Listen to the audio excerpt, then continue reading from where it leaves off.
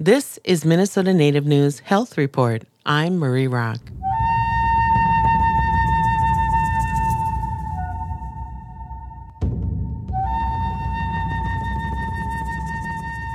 This week on the Minnesota Native News Health Report, registration is open for the Kids Deserve a Shot vaccine incentive program. Governor Tim Walz announced that registration is open for parents whose 5 to 11-year-olds have received the COVID-19 vaccine. Minnesotans can enter to win one of 5 college scholarships in the amount of $100,000. This is all part of the state's Kids Deserve a Shot vaccine incentive program. Any Minnesota parent or guardian whose 5 to 11-year-olds have ever received both doses of COVID-19 vaccine by April 11th can enter.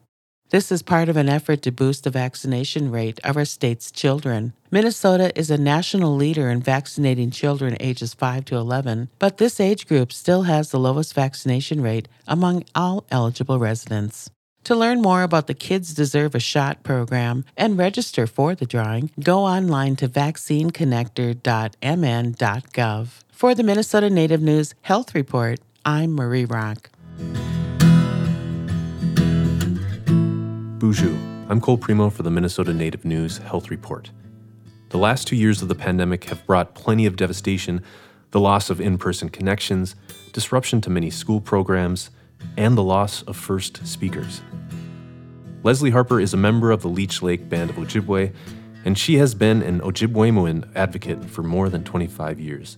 This week, she shared with us how she has endured the pandemic and how she considered the past as she continues to move forward. Ninasa Sagajuwe Gaboy Kwe, Omasa Gamaskawako Kag in the Carnesian, Omasa Gazagasquajame Kag Undunjiba. I'm Leslie Harper. I'm here at the Leech Lake Reservation in the town of Cass Lake, which is where I was raised, which is where I grew up. And like many others, there have been incredible challenges. I miss seeing people. I miss hearing their voices and feeling their presence. And we're Ojibwe. We're meant to be together and supporting each other. I mean, that's our spirits mean for us to gather and want us to be together in those ways. Just think I'm looking to the future though. And I am keeping myself healthy so that we have a long future in front of us. Mm-hmm. I've got a lot of life ahead of me, I really want to be there and see the grandkids and my siblings. And so I'm doing what I have to now and to make a better future. I think really drawing on things that oldsters have said in the past about like the old days of tuberculosis and stuff, TB, folks that I used to know, that I used to work with and who are no longer with us, had memories of that from their childhood and the times that we did have to isolate during those extended periods. It was so easy to catch that, and that they did lose a lot of their community members. They lost family members. They lost respected community members. They lost, other parts of the community to these illnesses. And they said, we knew what we had to do. We knew we had to, stay home and just us in our little house, in our little wigwam. And someone would drop the mail at the end of the driveway. Someone would bring by supplies and just leave it outside and go on. And we knew we had to do that.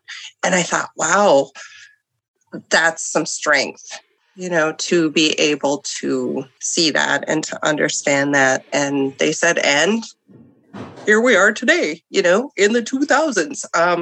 And then here's my kids and my grandkids, we made it through. And I recall that a lot and say, okay, and we were able to do this, and still be here. Miigwech to Leslie Harper for sharing this with us. For the Minnesota Native News Health Report, I'm Cole Primo.